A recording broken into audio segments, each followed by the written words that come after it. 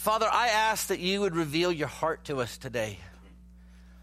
That somehow in your economy, you know each and every detail of every life here. And I ask that you would speak to each and every heart in a way that only you can. God, would you take the foolishness of preaching and would you reach into the depth of our heart and let each and every person here, me too, God, let us know that you know me, that you love me, and you're at work in the details of what's going on in my life. And God, I ask that you would glorify yourself in our lives so that the world could see something fantastic is going on. We ask that in Jesus' name. Amen.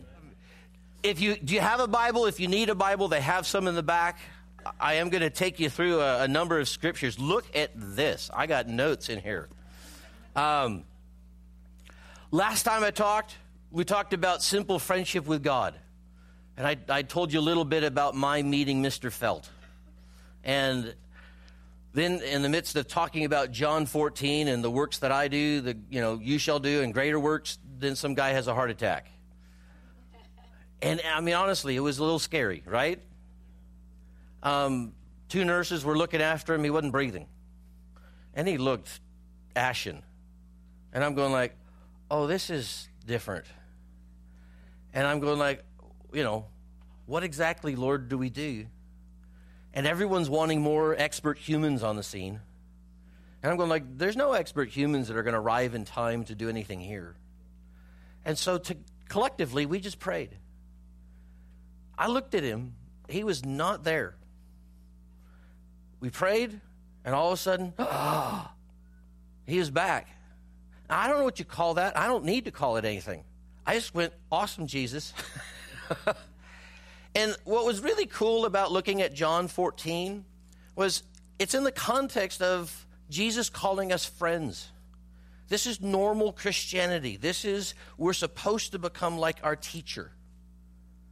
And I think God knows how to fix just about anything that's broken. I think whenever I need something, my spiritual reflex ought to be instantly help.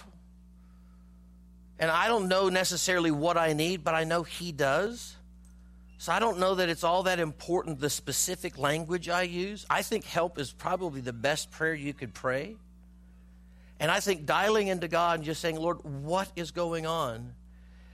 He speaks on a need-to-know basis. If I need to know, I believe he'll tell me. I think the truth is I can really rely on him to bring forth and manifest his life all around us. And out of 1 Corinthians 2:4, when Paul is talking about, I don't want your faith resting on persuasive words of men's wisdom, but rather in power and demonstration of the Holy Spirit. He's talking about we need to have a very real God that we can see, we can know. I don't think he's asking us to faith it. Does that make sense?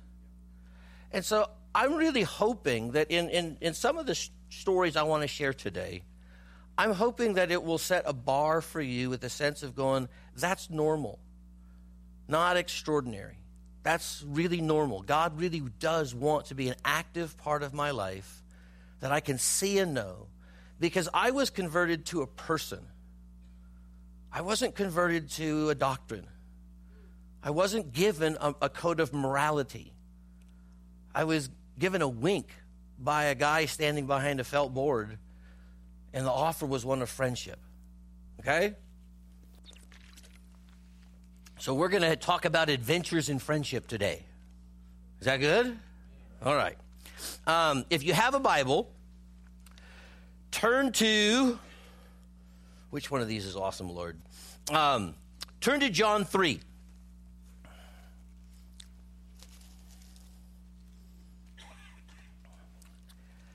And Jesus, you can heal me or I'm going to put my glasses on. Look, he healed me through my glasses. John 3, verse 1. Now there's a Pharisee named Nicodemus, a ruler of the Jews. This man came to him by night. And he said, Rabbi, we know that you have come from God as a teacher, for no one can do the signs that you do unless God is with him.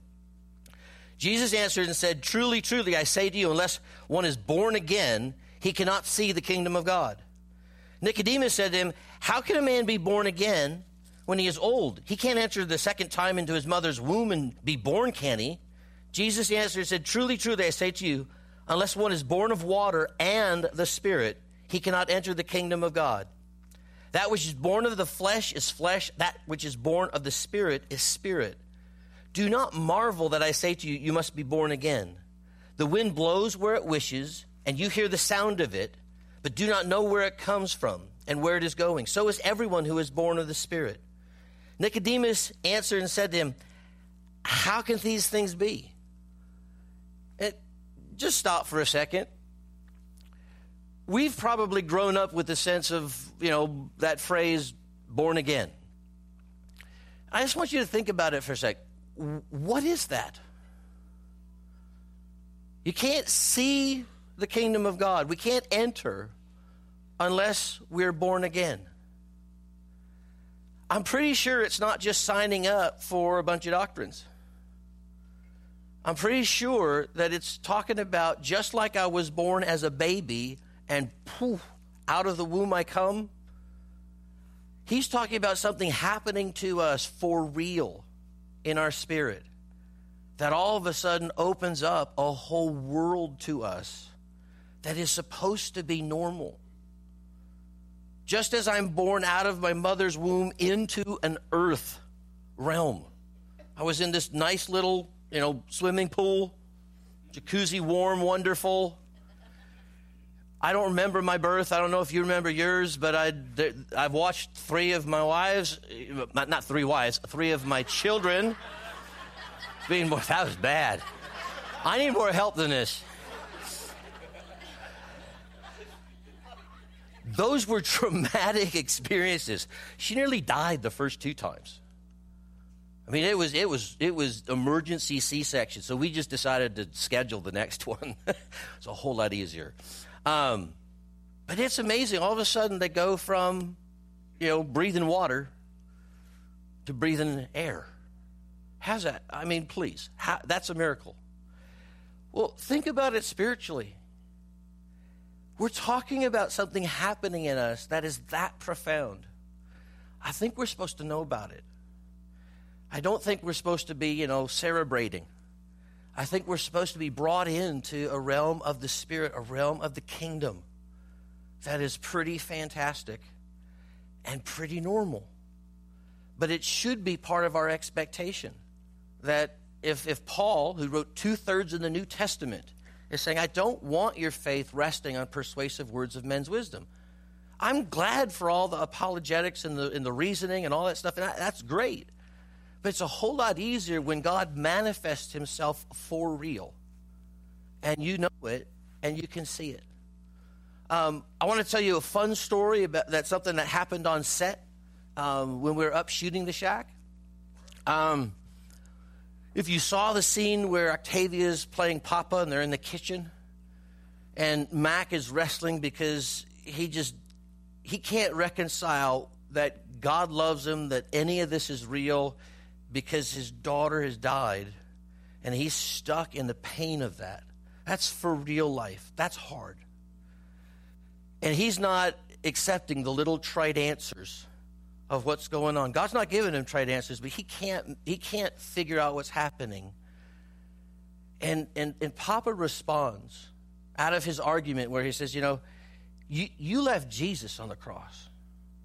You have this bad habit of forsaking those who you supposedly love. And Papa's absorbing all of this, listening, not arguing. I'm not saying you're wrong, little man. Just listening to a hurting heart. And then draws his attention down at her wrist where we've pictorially put the scars of Jesus. Because it's 2 Corinthians 5:19.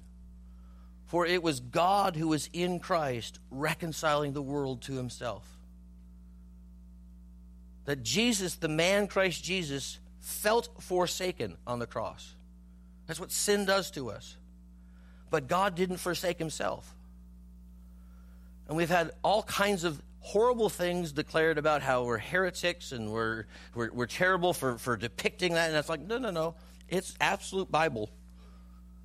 And it's just to show the fact that we can feel forsaken, but we're not. And there's a mystery that a lot of times we don't fully grasp. And Papa's got tears in her eyes. It's not a female God, but it's a female approach to a guy who's got father issues. And just says, you misunderstand the mystery. Don't think that what my son chose to do didn't cost us both dearly. Love always leaves a mark. That's the kind of God we have, who wants to crawl into the midst of each one of our lives that's going on. We need a tangible, felt, emotional revelation of the love of God, not just the confession of it. If that's all you have, great, start there. But don't stop there whatsoever, because God is drawing us to himself. And I look at that and I'm going like, God, we're supposed to know you. How is the world going to understand him, who they cannot see, if we who are supposed to be able to see in both this realm and that one aren't able to do some form of translation? I mean, I really do believe that we're supposed to be the Jesus people on the planet with him inside us, and the world is somehow supposed to know this is real, not pretend. And so I just want to encourage you, keep asking God for more and more and more and more. And that's the very thing he does want to answer. And the whole bit about, you must be born again, is I end up looking at the church a lot and I go like, oh Lord, I can't wait until the church gets saved. And what I mean by that is not questioning anyone's eternal destiny, but I think we're supposed to walk in an awful lot of that right now. I think the world is, it's kind of funny, because I am very aware of who I am, and I do not have delusions of grandeur. I'm pretty sure that little book we wrote is being talked about in virtually every pulpit in North America right now. Those who haven't seen it are probably vilifying us. Those who have seen it are probably scratching their head like, well, I kind of like that. But I look at how God is causing a conversation to happen. And whether they like it or not, if it drives them into their Bibles, if they have to sort out what they really believe, I kind of go, game over, we're winning. I'm not here for you to like me, but if it makes you wonder about Jesus, I think I'm doing my job. And I'm really excited that I think this is inching its way into our culture. I've had a crazy week. I have slept in my own bed only 4 times this month. I have been running around with a whole bunch of different screenings. But like on Thursday, I sat down with Glenn Beck on his TV show, and I saw the heart of a man just absolutely captured by the love of God. Wherever you chart him, whatever you think about him, I made a friend, and he's fascinated, and he considers this the best movie he's ever seen. And he's a Mormon guy, and we clearly looked at each other. Yeah, we have different thoughts about God, but it's like he became the apologist for the shack, going, please get over it. You're missing the point if you're arguing about it. And he's gushing about the love of God. I sat there when I screened it with him, and he's groaning almost every other line. And he is taking it all in. He comes from his own abusive past. This movie cuts so close to his own life story. And he said, I came out of there going, oh, I want to have a better relationship with God. Oh, I want to know God more, and I want to talk to him more, and his wife was in tears, and I'm just going like, okay. Conversation started. I think that's what our lives are meant to reflect, and what we do, the fruit of how we engage in the culture. So I jump on a plane, I race out of there, fly back here, and I only made it for the tail end of the event on Thursday night, but then I'm watching 2,200 people empty out of 14 theaters right over here in Movie Co. And virtually everyone has tear-stained faces, big, huge smiles. It's not sad. It just leaves you tenderized. And I'm getting hugs from people I haven't seen for 20-some years. A lot of folks that I used to pastor in Malibu. It's like it was homecoming. And I'm sitting there going like, oh, God, this is about as cool as it comes. I mean, this is just a treat. Just to be able to stand there and smile at them and just go like, yeah, that was good.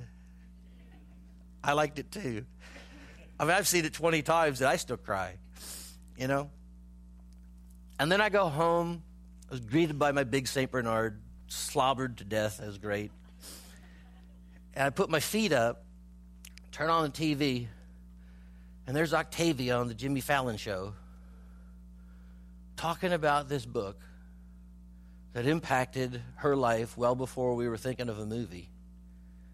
And I'm just going like, oh, this is a wild 12 hours, you know? And I share that with the thought is just going like, Lord, how did you do that? I mean, for real, how have you caused this?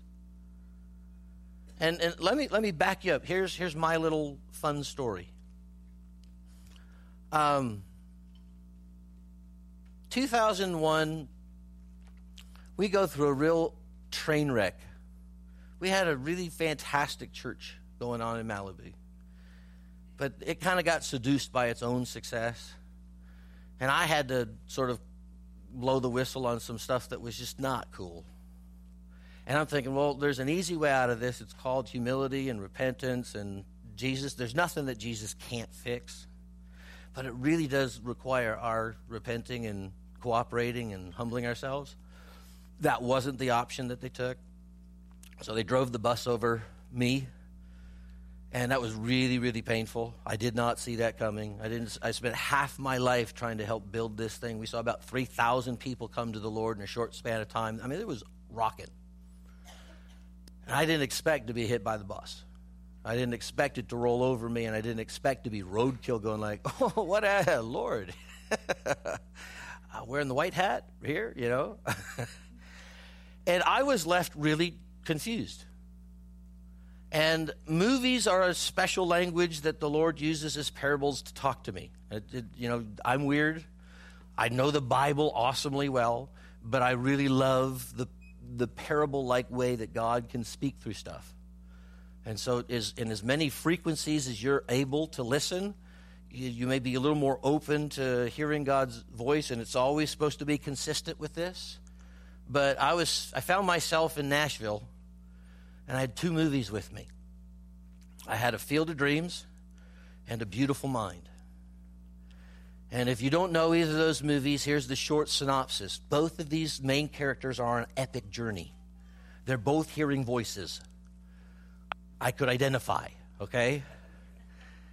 One of these guys is becoming a danger to his family because the epic journey he's on is not exactly real and clear, and he needs to be on lithium.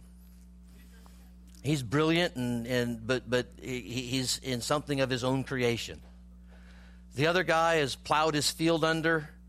He has sort of given everything, and he's built this little baseball field in the middle of his cornfield, and it's, you know, they're running out of money, and they don't know what to do, and he's trying to figure out, and the little whisper is saying, go the distance. And I'm sitting there going like, Lord, for real, which one of these should I be listening to? I am really at that crossroads, and I need you to speak, and I need you to communicate to me, because I'm not interested in creating an epic journey of my own fantasy and putting myself in the main character and just being off on my own little goofy journey. I want to serve you. Things are not turning out like I thought. Anyone ever had that kind of moment in life? You know, the script that you submitted is not the one he's working. And you're going like, well, I thought it was so cool. I had one of those moments where it's like, Lord, what should I do? And I honestly was not interested in going the distance. I was interested in finding permission to sit down because I was tired. I was hurt. And I didn't know what to do. And I really couldn't look at my wife and prove that any of what I was hearing was true. And wives are awesome because they are sort of like the balancing reality to life. It's sort of like if it doesn't work there, it's not working. Right, guys? Yeah? Yeah, the women are like, yeah. And the Lord said, I want you to watch Field of Dreams. That was not the direction I was leaning in. I really thought my easier out was A Beautiful Mind, and then I get a prescription and we're okay. Okay? So I put it in. And again, this may not be in your bandwidth, but it is in mine. Jesus sat on the edge of the hotel bed with me. And we watched that movie. And I wept my way through it. Because he turned it into a parable of such precision for my life and clarity of what to do and what was going on and what I was supposed to be doing. It was all making sense to me. And I was getting the needed wind in my sails to go, okay, I can go the distance. If this is you, I can do that. And there's a moment in that movie where the writer guy that he grabs gets this beautiful opportunity to go out into the cornfield with the other baseball players. And if it's like some of you are not old enough to know this movie, go watch it. It's really cool. It is one of those, it is when movies were movies. They weren't just sequels that are stupid. I have a few people agree with me, yes. And Kevin Costner, who's the one who's paid more of the sacrifice to make all of this happen, he's kind of wanting to go out too because that looks fun. It's like here's all these supernaturally present baseball players of old, and they're all going out into this miraculous cornfield, and it's like, oh wow, that'd be cool. You go out in the field with them. And Shoeless Joe Jackson comes up and says, that's not for you. And I don't know about you, but I watched that like, oh, that's not fair. I was totally for Kevin. It's like, no, if anyone gets to go, he does. And it's like he doesn't get to go. And it seems really unfair. And you can just feel a hurt inside going like, what? And it's like, well, and he says, is that why you did it? What's in it for you? And the answer is no. He was just following a little voice. He did all this without asking that question. And the Lord was making this moment in my life one of those premonition things where he said, guess what? I need you to reckon what's happening here now because of something that's going to happen in the future. And I knew he was saying, you need to be prepared that I'm going to ask you to plow your field under. I'm going to ask you to do a whole bunch of stuff. But the little cool thing you think is going to be going on, not for you. And I'm going like, well, that sucks. Can we watch A Beautiful Mind? But I went, all right. Because as you watch the movie, as it unfolds, he gets a really better portion. All of a sudden, the dad that he's a little bit estranged from and hasn't quite got, he has a chance to see his dad emerge, and then they start playing catch. Something that he had walked away that was a total treat and a pleasure for his dad. The two of them get reconciled and bonded, and they're playing catch. And I went, all right, God, I'm going to ask for a deal. I'll plow my field under. I'll do what it takes. I'll do all that, and I recognize it may not be in the category of fair. But I know I can do this if you will play catch with me. Because I'm not interested in throwing the ball up in the air only to have it fall back down and pretend like you threw it back.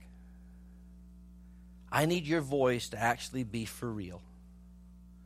I need to know that you're talking to me, guiding me, and walking me through what's going on. And if you will make your presence that real, that known, I can do this. Because I'd be far more excited about that than trying to hang out with some other people. And we struck up that deal. Well, in this whole little shack thing, you might notice on the book, our names are not, there's 3 of us that wrote it, but there's only one name on the cover. We've gone through quite a bit of a journey that I don't really need to share, but it has been that I plowed my field under, and a lot of the big, wonderful things, that has not been my portion. The heavy lifting, shipping boxes out of my garage, that's been my lot, my portion in it. But I got to tell you, there has been an incredible journey and a joy of God saying, I'm going to play catch this whole time. And that has been extraordinary. And I want to tell you one story that just happened about 4 weeks ago of playing catch with my dad. We were over in Israel, and I'm supposed to be helping this whole movie get promoted, and I'm going like, what the heck are we doing in Israel? It's like we had planned a tour with our God Journey audience that me and a buddy do, and they kept moving our release date, and so we kept moving the tour. And then after 2 moves, I can't do this to the people who are paying tons of money to go to Israel. So we just sort of parked our tour and figured it'll just have to work. Well, it comes right in the big throw of the push for promoting the movie. I'm going, oh, this is not good. So I find myself over in Jordan, and the studio's going like, what are you doing there? I'm like, well, you knuckleheads are the ones that move in the release date, and you never called me to say, is that okay with you? And so we find ourselves at Mount Nebo. That's the place where Moses gets benched. That's my quick version. It's like Moses has been the guy, been leading everyone for the longest time, but he does do something that, as a critical moment, is really sort of the wrong thing. And God benches him. He allows him to see the promised land, but Moses doesn't get to go in. And I don't know if you've ever been to a bar mitzvah of somebody, the rabbis love, Moses is the rock star, okay? But they don't get this moment. I've talked to so many rabbis who just are befuddled at God is seemingly so harsh. One mistake, and the rock star that has led everything for so long doesn't get to go in. And it's like, that seems really harsh. Yeah? Anyone? Do any of you know why he doesn't get to go in? It's okay for you to raise your hand. I'm just curious. Most people don't. They're going like, yeah, it seems like God kind of got angry a little bit on that one. He disobeyed. Anyone, have you done that? I'm going like, whoa. That's a hefty price just for a disobedience. Well, it has unique bearing for all of us as to what that mistake was. And if you look in Exodus 17, just write that down. For the sake of time, because we're doing communion too. Exodus 17 is where they're coming out of their time of captivity, and they're in the wilderness, and they're out of water. And if you've ever been in a desert and you've been out of water, it's not like that's not a real need. This is not like, gee, we just want comfort. It's like, without water, you die. And so they're grumbling, complaining, and they're thinking that God took them out here and they're going to die. There's 2 million people, and there aren't any bottles of water. That's a problem. So they cry out to God, and Moses is instructed to strike the rock. And water comes out of the rock. And what's interesting is the specific language. It's in verse 6. The Lord speaks to him and says, I will go before you, and I will stand on the rock. And I want you to strike the rock. Now, if you're Moses, and you are seeing, and he is, because he used to be that guy hanging out with God face to face. If you think about it, you're supposed to strike the rock. And who's standing on the rock? God. How many of you would have picked that up and struck it? I don't know if you thought about it. I have. I'm going like, ooh. Somehow he strikes the rock, and water comes out. It's a marvelous miracle story. Then, 40 years later, after that generation was seemingly comprised of just grumblers, moaners, and complainers, and God wasn't uniquely excited about them, the new generation is in the same predicament in a little different area, and they're in the same difficulty. They need water. And they're about to enter into the promised land. And they got this, and this is the do-over moment. It's like they need water. And God's instructions are different this time. He says, Moses, this time I just want you to speak to the rock. But Moses has had 40 years of these people. And he's a little tired of leading them. And 2 million people moaning and groaning, pretty much a lot of the whole journey, has not left Moses a happy camper. And so as opposed to just speaking to the rock, Moses this time looks at the people and says, you rebels, and he starts chewing into them.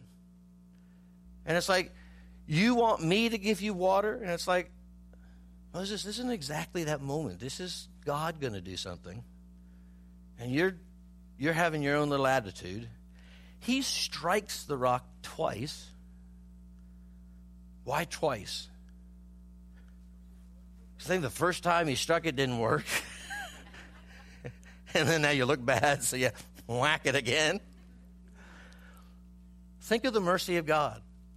Water flows. Moses is disobeyed. God still is providing for people. Leadership doesn't always get it right, but the God of love behind this is always caring for the people. So what happens is not necessarily a commentary on how good leadership is or isn't doing.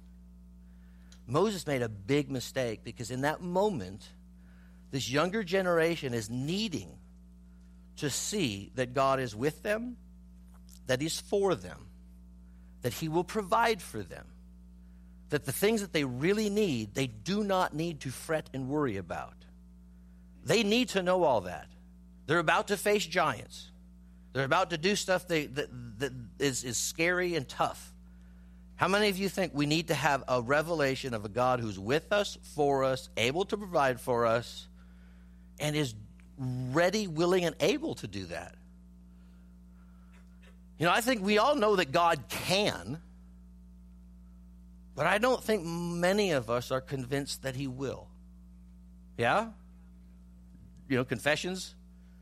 I live there at times, and I'm going like, Lord, I'm tired of white-knuckling this thing. I need to be pickled in your goodness. I really need to understand that you are such an awesome Father, far better than I understand. And I know my life would reflect that differently if I did.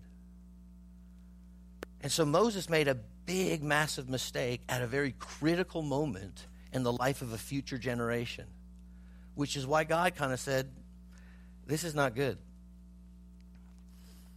It is one of those types in the Bible that God was, I think, really excited to say, oh, future generations will understand this better than these guys. But it's a picture of Jesus, because 1 Corinthians 10:4 says the rock in the wilderness, that was Christ. That's amazing. Rock and roll. It moved with him, and it was Jesus. And so the idea is, you know what? Strike once and forever speak, and the provisions come. That's a profound picture that God was trying to leave for all of us to understand, and Moses totally blew it, which was really a bummer and critical. Because just in where Moses blows it is Numbers 20.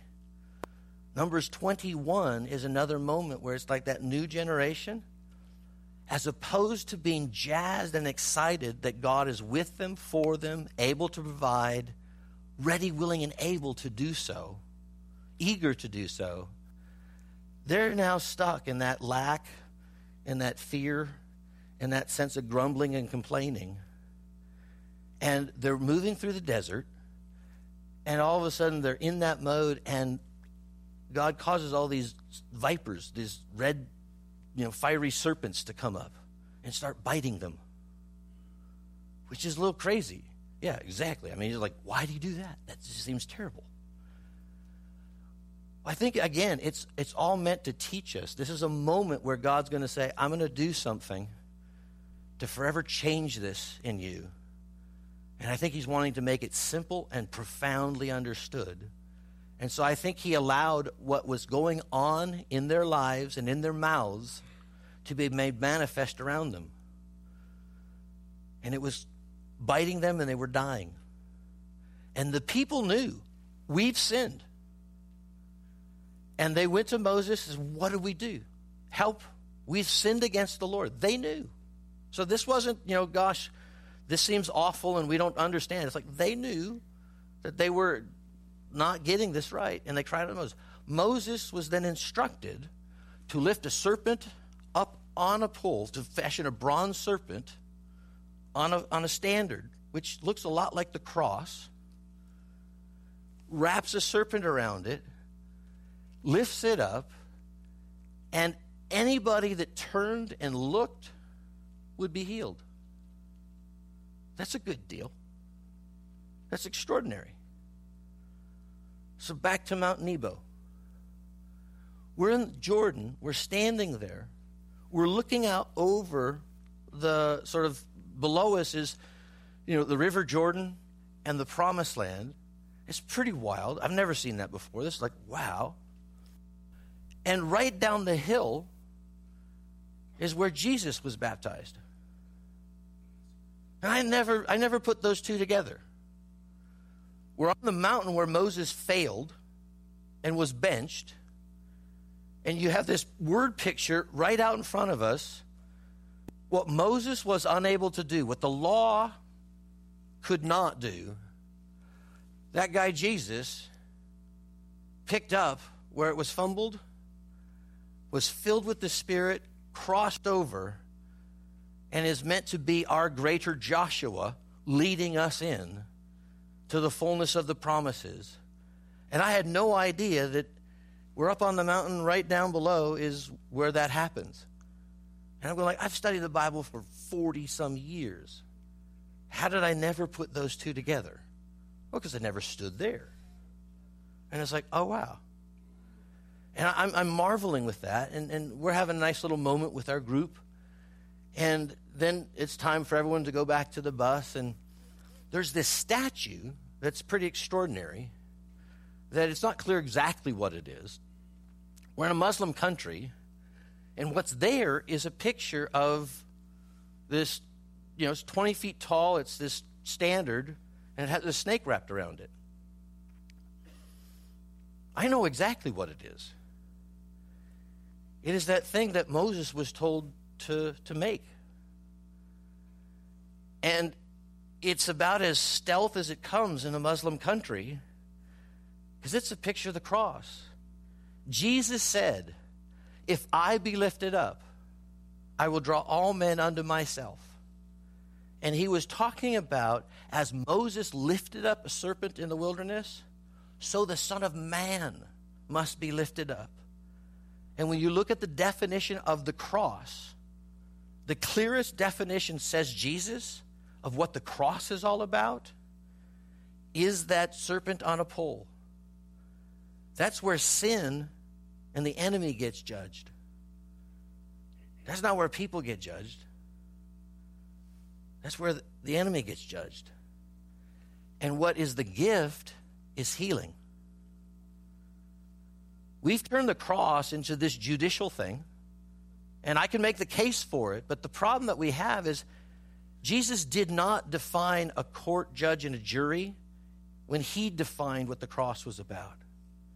He said it's about healing. And Rob's taught you guys this.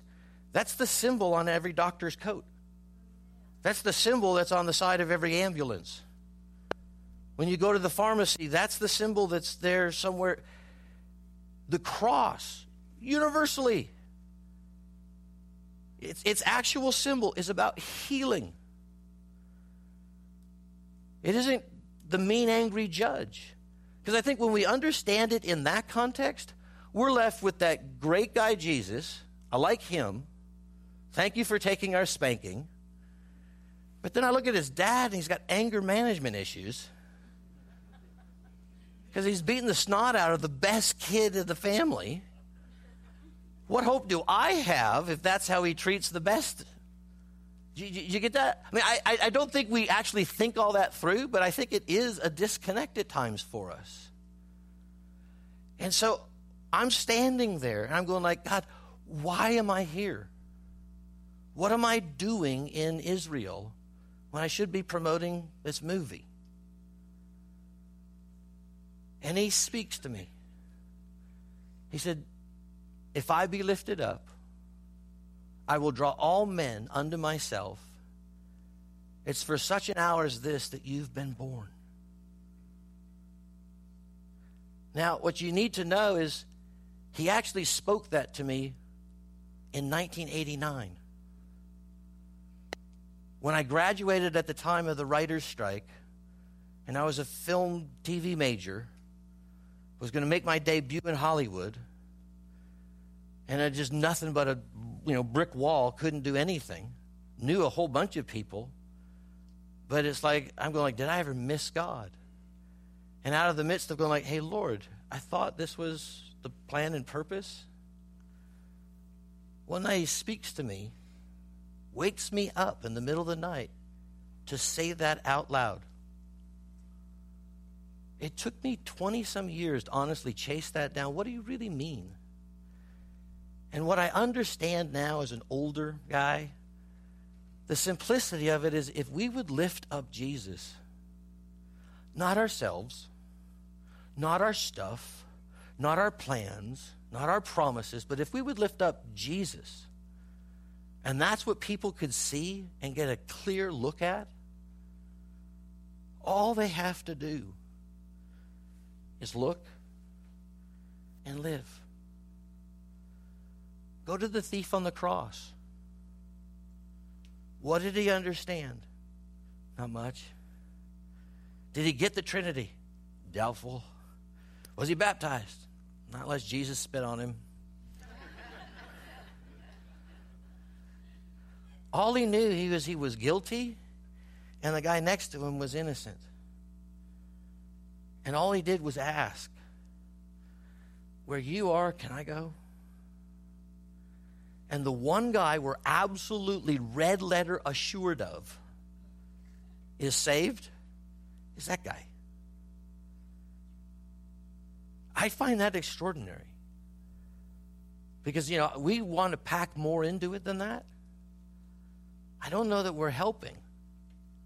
Because I really do think you get a clear look at Jesus, what you behold, you become. What we show the world is how they respond. The problem with what Moses did is he did not show God as ready, willing, able, for us, with us, a father to provide. He showed an angry God because he was angry. And that's what got him benched. That's what prevented him and the rest of those people from entering in at that moment. And so I'm standing there, and the Lord says, if I be lifted up, I'll draw all men unto myself. It's for such an hour as this that you've been born. And I've got a personal context. This is my dad playing catch with me. I was taken back. Everyone was kind of making their way back to the bus. I stayed and lingered. The wind started to blow. I started to cry. And I looked down because I'm going like, who made this? How and why is this here? It's an Italian artist. This is so stealth in a Muslim country. It was installed in 1989. That might not mean anything to anybody else, but I found that detail rather personal and striking for just me. I don't need to make anything of it other than I was a puddle. I went, wow, God. He said, Brad, what did you do to make the book so successful? I mean, it's sold 22 million copies. It's gone into 40 different languages. It is the most important book they've ever published in Brazil, says Brazil. Okay? I know the knuckleheads that did it. I aren't one of them. I can answer this better than anybody else. Lord, I worked real hard, but the truth is, you breathed on it. This was something you did. You wanted to have a conversation with our culture about your goodness. This is the through line, the subtle through line of everything is what he did on the cross, is that subtle analogy of what heals us. You know, someone said the passion revealed what, but the shack reveals why. I went, exactly. That person got it. This is God's heart to heal us. And we're about to move into a time of communion. So the band guys, I really want this to be an extraordinary moment for you where you get to get the full medicine of what this is really about. The cross is not something where God pays a penalty and you get your get out of jail free card. That is true and that is nice. But the whole purpose of it is that you and I have been bitten by a viperous disease. We got poison coursing through us, that thing that causes us to err, to disobey, to resist, to rebel. God isn't angry. He took a generation that didn't understand that, and he said, I'm going to show you in a moment how simple and how easy all of this is. I'm going to show you all you have to do is look and live. And that's what this meal is meant to be. We're supposed to remember what Jesus did on the cross. And that word to remember means to take that which is true of the past, bring it right in front of you right now, and allow it to be true today. It's not just, oh yeah. It's more active and more wow than that.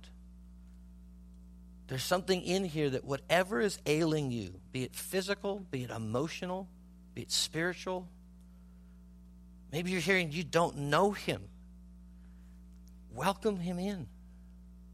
There's nothing better on the planet than becoming friends with Jesus.